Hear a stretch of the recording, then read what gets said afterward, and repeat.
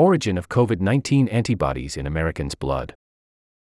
What about the 3.6% without antibodies?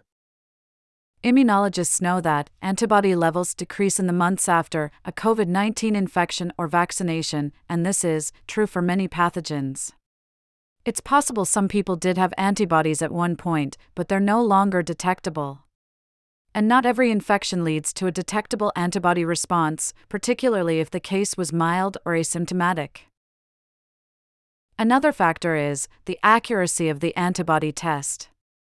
No test is perfect, so a small percentage of people who truly have antibodies might come up negative.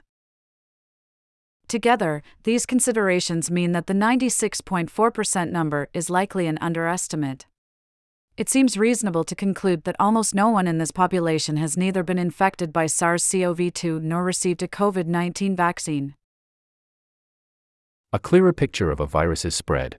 Serosurveys are useful for understanding how likely different types of people, of varying ages or races, for example, were to have been infected.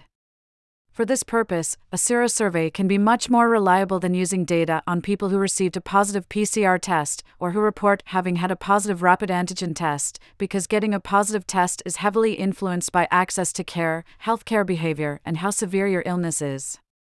These are sources of what is called bias.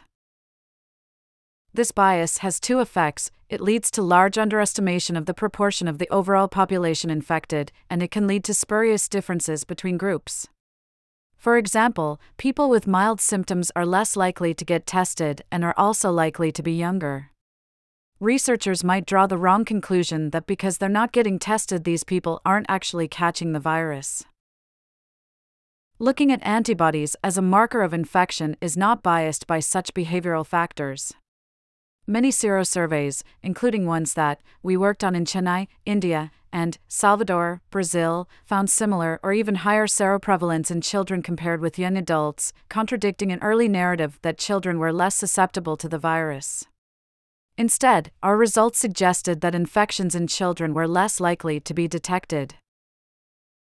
Antibodies are not just a marker of previous infection, part of their job is to help prevent future infection with the same pathogen.